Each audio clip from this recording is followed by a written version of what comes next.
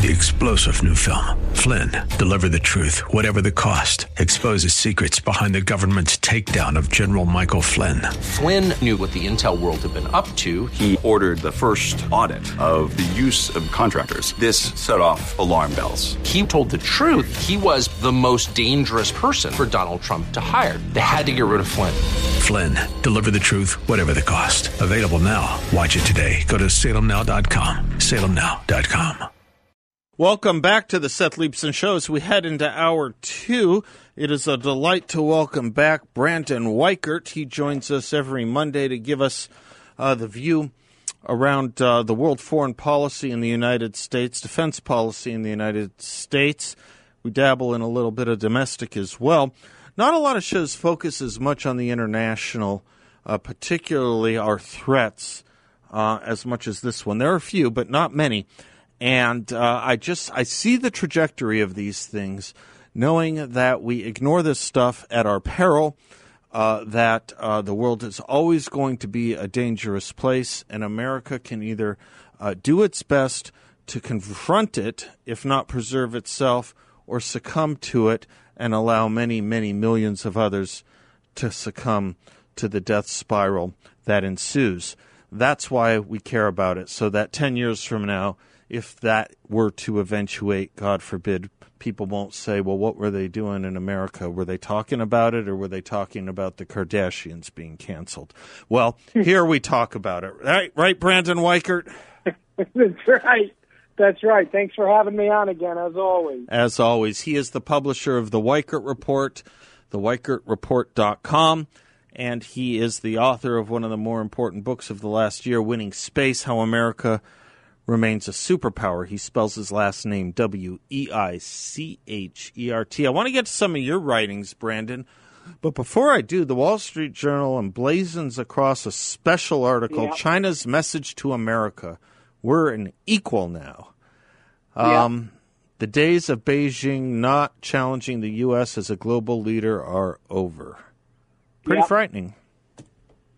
Yeah. I mean, it's one of two things. Either they're doing what many other authoritarian powers in the past have done, and they're sort of jumping the gun, if you will, or they know something we don't. And as you know, I'm very concerned that they might know something we don't. China can look at the world on an equal level.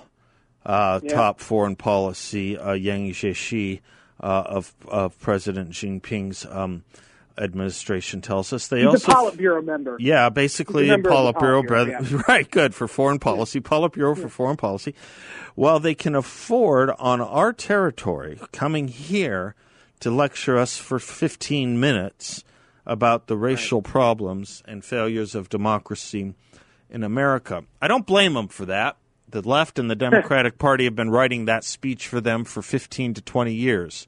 I don't know why they would be surprised to hear it echoed back. But it's not something that would have happened in a better day with greater leadership, Brandon.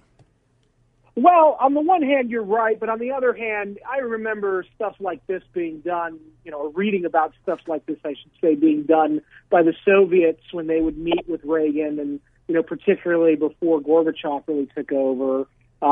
Certainly we had Khrushchev, we will bury you, at the UN. So we have gone through iterations where our enemies have, used things like the AIDS virus. Remember, the AIDS was breaking out everywhere in the 1980s, and the Soviets were saying that it's more proof of America's moral failings, and they were using anything they could that was contemporary going on domestically in the United States as a cudgel to use against us. So on the one hand, this isn't that different what the Chinese did. On the other hand, I think we have to really I'll tell you what makes it different. What makes it different, you're right, historically, you're right, totally, but what makes it different is that they did it here and they did it for 15 minutes straight. That's a little different. They did, certainly, but we do have to remember, and this is actually where I guess I'm on the minority opinion from the Trump side. I actually think that Anthony Blinken and Jake Sullivan, while I didn't like I thought their demeanor and composure was a little too weak. they actually opened the meeting with going after China's human rights violations, going after their attacks in the South China Sea, going after China's cyber espionage, which has been going on for decades, even mentioning China's very bad trade practices that harm Americans. And so, the content of what they said wasn't half bad. It was almost like a Diet Coke version of the stuff that Pompeo and Trump used to say. So I thought that was heartening. And that, by the way, was why Yang Jiechi and these others responded with these sort of pathetic attempts to go after Black Lives Matter as, we're racist here, supposedly. They were responding because the Americans did put them on the spot, in live TV, which was a nice thing to see. But the issue at hand here is the metrics. So whereas before with the Soviet Union, really they were only ever a military threat. They were not part of the world environment, really. They were sort of their own kind of counter world, their own sort of world unto themselves, the Warsaw Pact, behind the Iron Curtain, the Soviet bloc. Today, China, which has replaced the Soviet Union as our great bugaboo, China is fundamentally integrated into the world economy. You cannot just contain them the way we did the Soviets without having significant damage being done not only to ourselves, but to our allies. And that's going to make potential allies who would help us to contain China very skeptical and somewhat unwilling to go full into a pro-American containment strategy, as our allies in the Cold War were so willing to do, particularly in Europe. So that's sort of the difference, and that's why I think Yang Jiechi and some of these others that went to Anchorage for the Chinese could believably say, you, America, no longer are qualified to lecture us from a position of strength, because really, they're the second largest economy in the world, China is. They had the only real economic growth during the pandemic, 2.3%. That's bad for them, but that'd be good for us, relatively speaking. And then the IMF, of all places, has projected that Beijing, China, will in fact outstrip the United States in economic growth at some point within the next year to 3 years.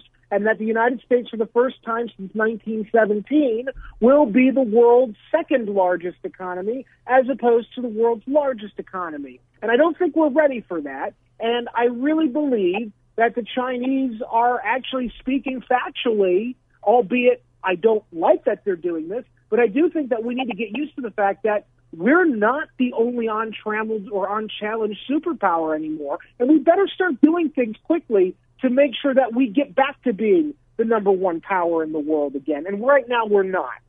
Brandon, what would you say were the missed opportunities or inflection points that put China here? One might say it's a million things or 10 things, I'm not sure.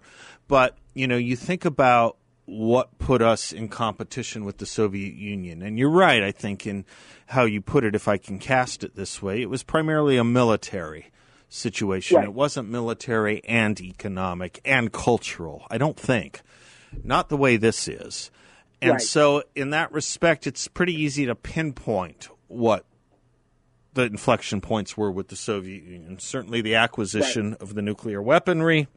Definitely. Right. And, of course, the expansion of their military and incursion into other lands, particularly in Eastern Europe, or what we used to call Eastern Europe. What were they here?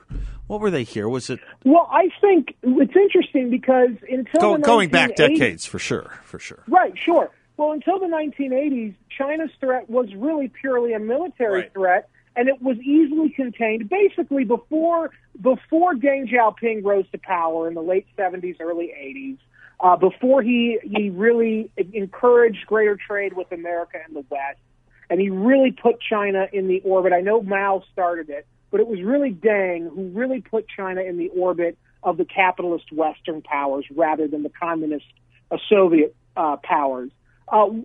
Really, before that, it was a military-to-military threat, and China was an agrarian, backward place. It was a cult of personality. It was very similar to North Korea, how North Korea is today. But what happened was... Let me do this as you go into the what happened. Kit, let me hold it over because this is a great story, and I'm not sure we've ever really talked about it. Let me take you into the break and have you pick up on that on the other side of the break. Can we do that, Brandon? Absolutely. That would be great. We will be right back with more for Brandon Weichert. While we go to break, let me put in a word for my good friend Solar Sandy.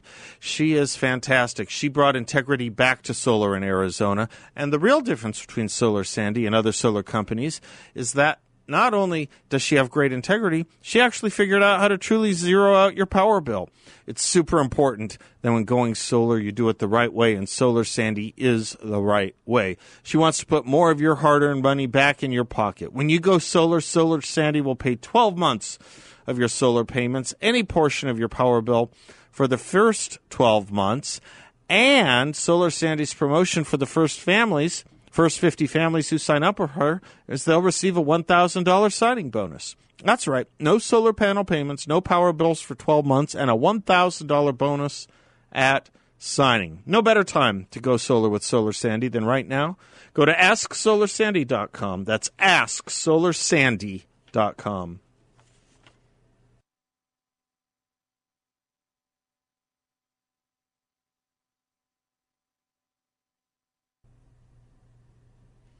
Welcome back to the Seth Leibson Show. Delighted to have Brandon Weichert with us, our foreign and defense policy expert, publisher of the Weichert Report, and author of Winning Space, How America Remains a Superpower. Right before the break, Brandon, we were just talking about the slow and steady, maybe it was fast, you tell me, but at least the steady march towards China claiming something like, if not something in fact, close to first-tier status in a way the Soviet Union never really was with us. For them and us, it was mostly military. As you were outlining, up until about Deng Xiaoping, it was mostly military, yeah? Yes, and so because of that, I think that the time to have clipped China's Communist Party's wings was the moment that President Harry Truman, decided to abandon China during its civil war, in which we were ostensibly supporting Chiang Kai-shek and the Nationalist Army, and then after they were slowly losing and retreating, we basically said, "Oh well, we'll let them flee to what was then called Formosa, what is now known as Taiwan." And Mao Zedong declared victory in 1949, and interestingly, it was during his victory speech, when the CCP, took control of Beijing and announced the government of China would be his Communist Party's government, Mao also made the comment that now we will overtake Great Britain and catch up to the Americans. Mm-hmm. And so that was really the moment in 1949 when we really should have really punched the Chinese Communist Party out, and we didn't. And ever since then, we've sort of dithered. And then again, the Korean War, we ended up not losing, but entering a stalemate in that conflict that persists until this day in many respects, because at the last minute, when we were about to win, MacArthur's forces got too close to the Yalu River, separating North Korea from southern China, and 300,000 Chinese troops came screaming across the border and pushed MacArthur's forces all the way back to the South Korean coastline. At that point, the only way we could have really regained any of that ground, and this was discussed, and this was why MacArthur was fired by Truman, the only way that we could have regained that was to launch preemptive nuclear strikes against the Chinese forces in order to roll them back because they were so dug in to North Korea.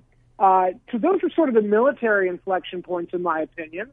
And then I think beyond that, the greatest mistakes we made on the sort of socioeconomic side was normalizing relations in the 1970s with Mao, and then Carter agreeing to the Shanghai Communique of 79, which basically we abandoned the Taiwan security pact we had. Well, we abandoned looking at Taiwan as the only legitimate government of China, which we had done since they were pushed out of China mainland by the CCP. That ended, and Taiwan basically became a quasi-state, and then China became the only legitimate Chinese government of that country that we recognize, when in fact there were two still, even today. And then another thing that we did was bring in 2001, we brought China into the World Trade Organization and basically made them, almost an equal with the United States and the other Western powers in terms of their economic might. And that opened up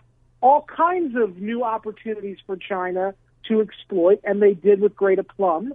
And now today, you have China that's not just the sweatshop of the world, but they are now rapidly becoming a high-tech, not just imitator of American technology, but an actual innovator. And I would encourage anybody who questions my claim on that to go visit Shenzhen sometime. Go visit the marketplace there. Go to Shanghai. Think about what Shanghai was 10 years ago and where it is now.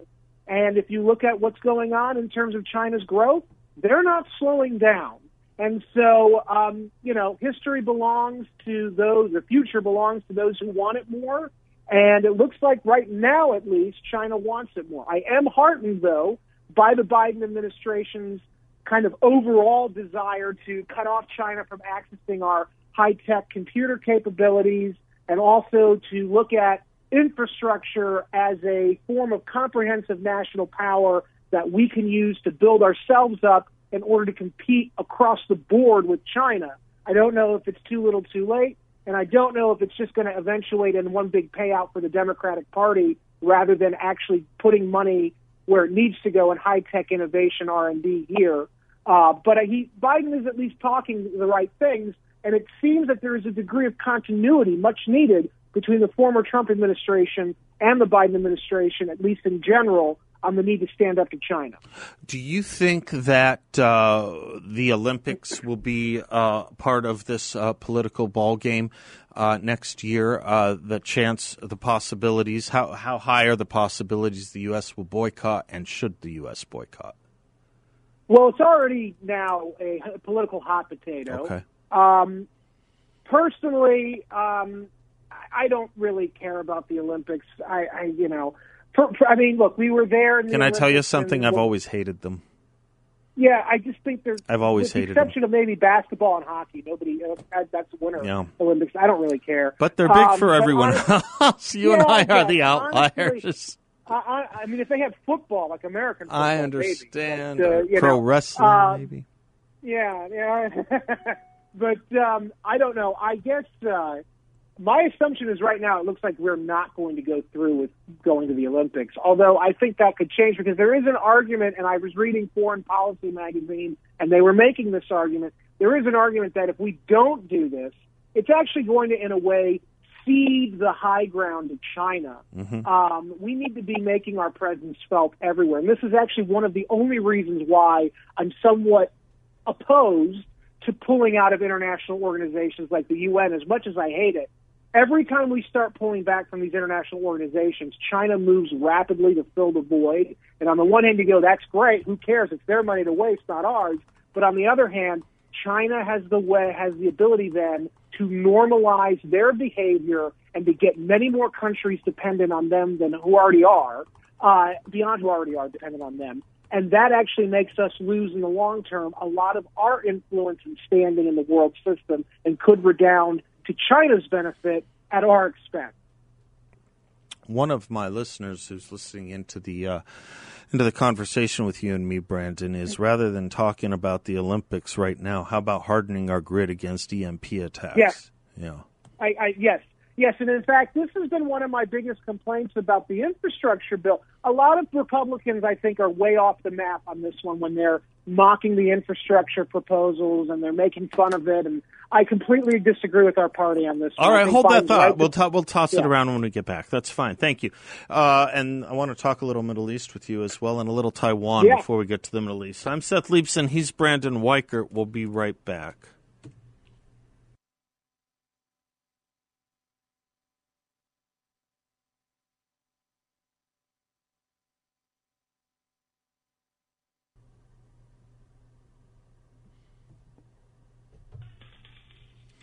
Welcome back to the Seth Leibson Show. Delighted to have Brandon Weichert with us. He is the publisher of the Weichert report, WeichertReport.com.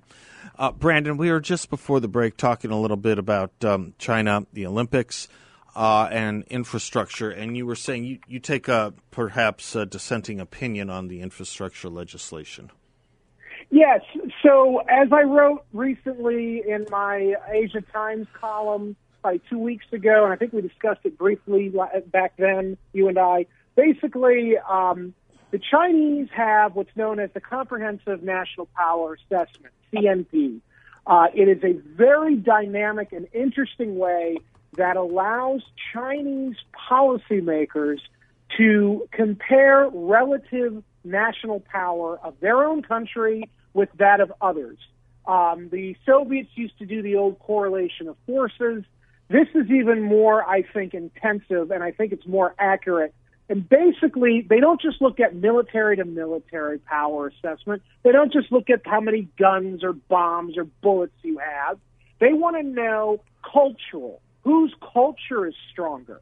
Who has more martial prowess? What are gender relations doing to a country? How is the domestic political scene impacting the ability of a country to engage on the foreign stage, et cetera? Economic power factors heavily. And so infrastructure is a huge component of the Chinese CNP. And this is why China, for the last 15 years, has been pouring money into not just roads and bridges. Republicans are fixated on infrastructure only meaning roads and bridges. It's something from the 1910s.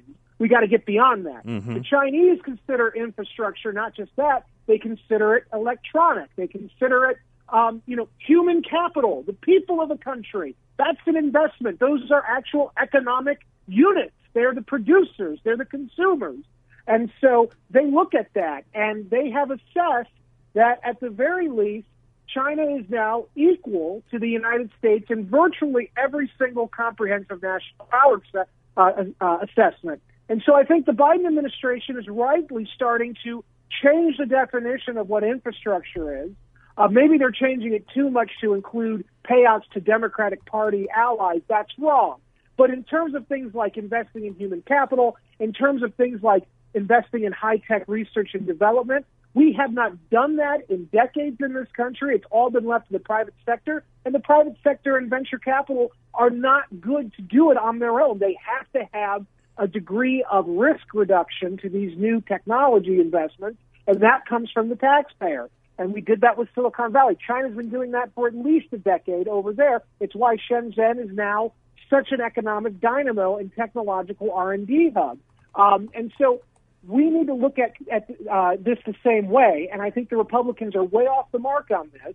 And I hope that they come around. I'm hoping that they can negotiate with Biden, force him to not do just Democratic Party payoffs, but actually fixate on things like bettering human capital, building out high-tech R&D innovation clusters with tax dollars, so that we spearhead the new industrial revolution, the way that China's been trying, so that we can enhance in the long term our comprehensive national power relative to that of the Chinese. And right now, it's too close for comfort, if you ask me, and we need to do more. And so I think that the Biden administration is actually, it hurts me to say this, but I actually think the Biden administration has been pretty good on this as well.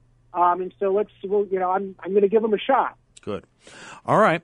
Let me ask you this, because at a certain point, we do run out of leverage, I suppose.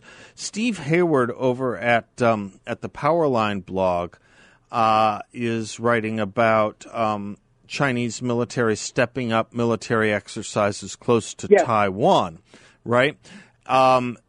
He says President Trump remarked a couple years back that if China invaded Taiwan, there's not a damn thing we could do about it. Perhaps, perhaps not. But it sure would change everything if China did make a move on Taiwan. Can you talk to us about that when we come back? Yeah, well, they will make a move, but I will talk. They will, and you will. Okay. I'm Seth Leibson. He's Brandon Weichert. We'll be right back.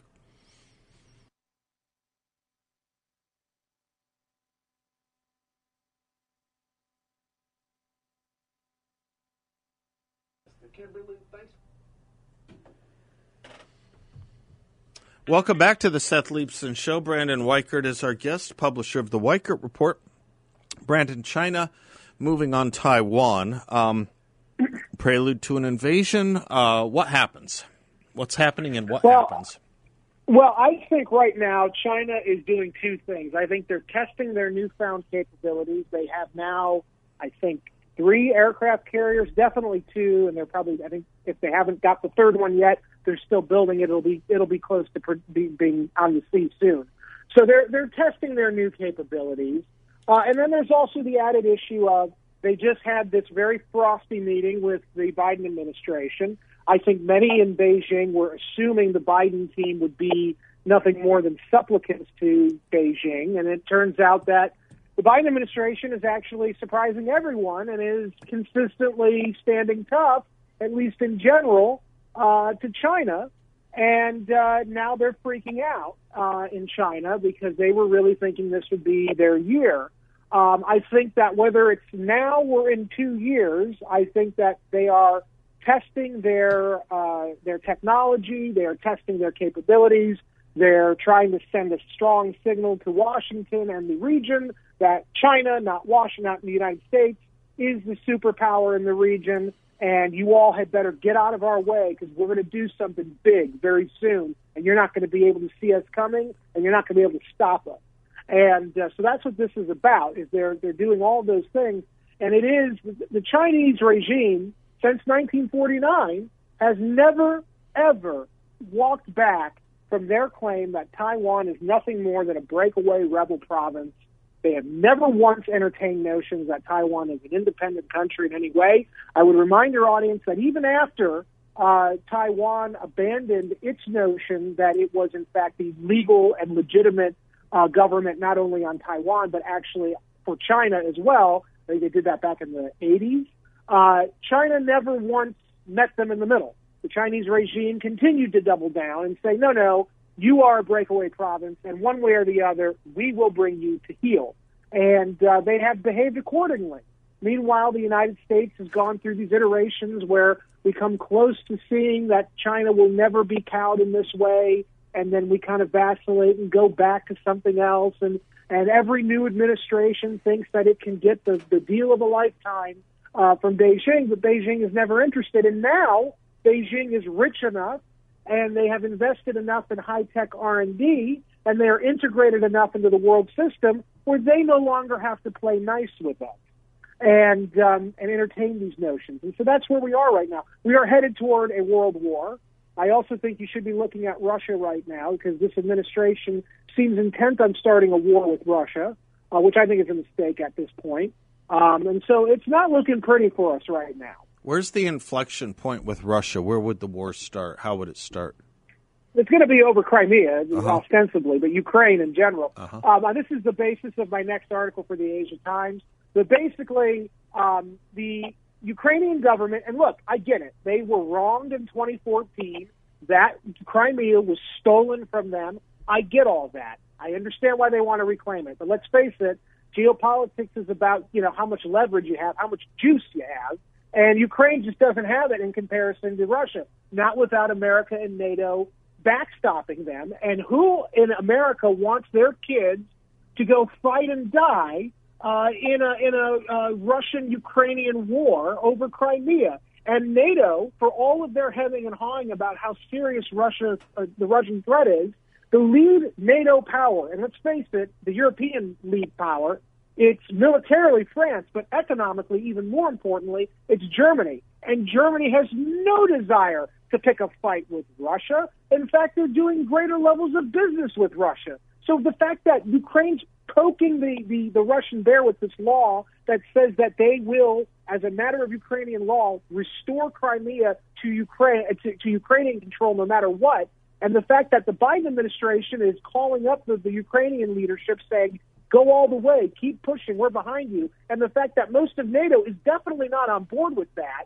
you're now having a crisis being created where the Russians are going to say, you know what, we're going to see your cards and raise you, and they're going to try to invade eastern Ukraine, take more of Ukraine away, make it a rump state, and then they're going to say, your move, NATO, and NATO's going to be bickering with itself, and it's going to be rendered impotent. Is there a thank you for that, Brandon, that outlining that. Is there also a concern with China wanting to make the yuan its currency, the rival currency to the dollar in America? Right now, it's still in its infancy, this threat, but it will grow. I'm very concerned about China's digital currency. I saw Peter Thiel was talking about how Bitcoin could be used as a strategic cudgel against the United States fiat currency, the dollar. I'm much more actually concerned, and I briefed the DOD on this 2 months ago with James Carafano, the Heritage Foundation, and what I was saying in that briefing was, look, the digital yuan, as China's economic power grows, the digital yuan will become more potent and more significant. And one way or the other, we know that there are not just China, but many other countries have been looking to diversify the world's currency off of the reserve currency of the dollar into many other things. And it's only a matter of time before, yes, whether it's a digital yuan or China's hard currency yuan, that will rival our own. Because let's face it, China's economy is too powerful. Inevitably, their monetary threat will match the fiscal threat. Hold that thought right there, Brandon. Let me pick up with you on the other side of this. One quick sec. We will be right back with more for Brandon Weichert.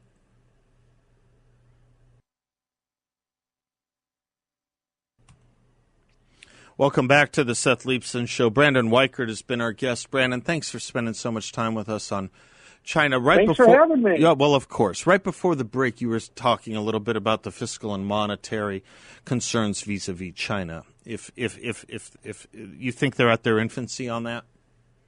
Yeah, they still are, but it's growing. I mean, I remember in 2018 when Saudi Arabia let China trade oil on the petro yuan for the first time, and it went gangbusters. The French were the biggest proponents of this. And there you go again. Thank you, France. So it's going to continue, especially, the one issue that we should all be concerned about to a point is the devaluing of our currency vis-a-vis all the spending that we've been doing and that we will continue to do. I don't know how that ends. The Biden people say it's not going to be a problem, that it's part of the macro super fiscal cycle and whatever. And okay, fine, maybe.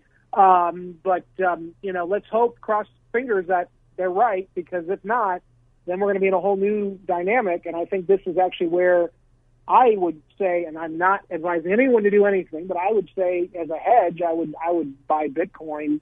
Gold's another good one, but Bitcoin probably right now, cryptocurrency in general, would be good to have, because inflation, I think, is 2 years away, and that's only going to hurt our currency and our standing. So who knows? I don't know. I'm not an economist, though. No, I'm not either, and I have been fascinated by this Bitcoin thing just because of so many friends who are involved in it, and I got to tell you, I can't begin to understand it, but but it seems like it's doing something right. My gosh, go from 11,000 to 60,000 or whatever it has in the past 5 months. It's an incredible thing. Mm-hmm. It's an incredible thing. Mm-hmm. Yeah. Brandon, thank you very much. I appreciate your time. Thank you. You bet. And we'll talk next week about your Asia Times column and everything else. Yes, please. Thank you. Much appreciated. Brandon Weichert, author of Winning Space, How America Remains a Superpower, and publisher of the Weichert Report.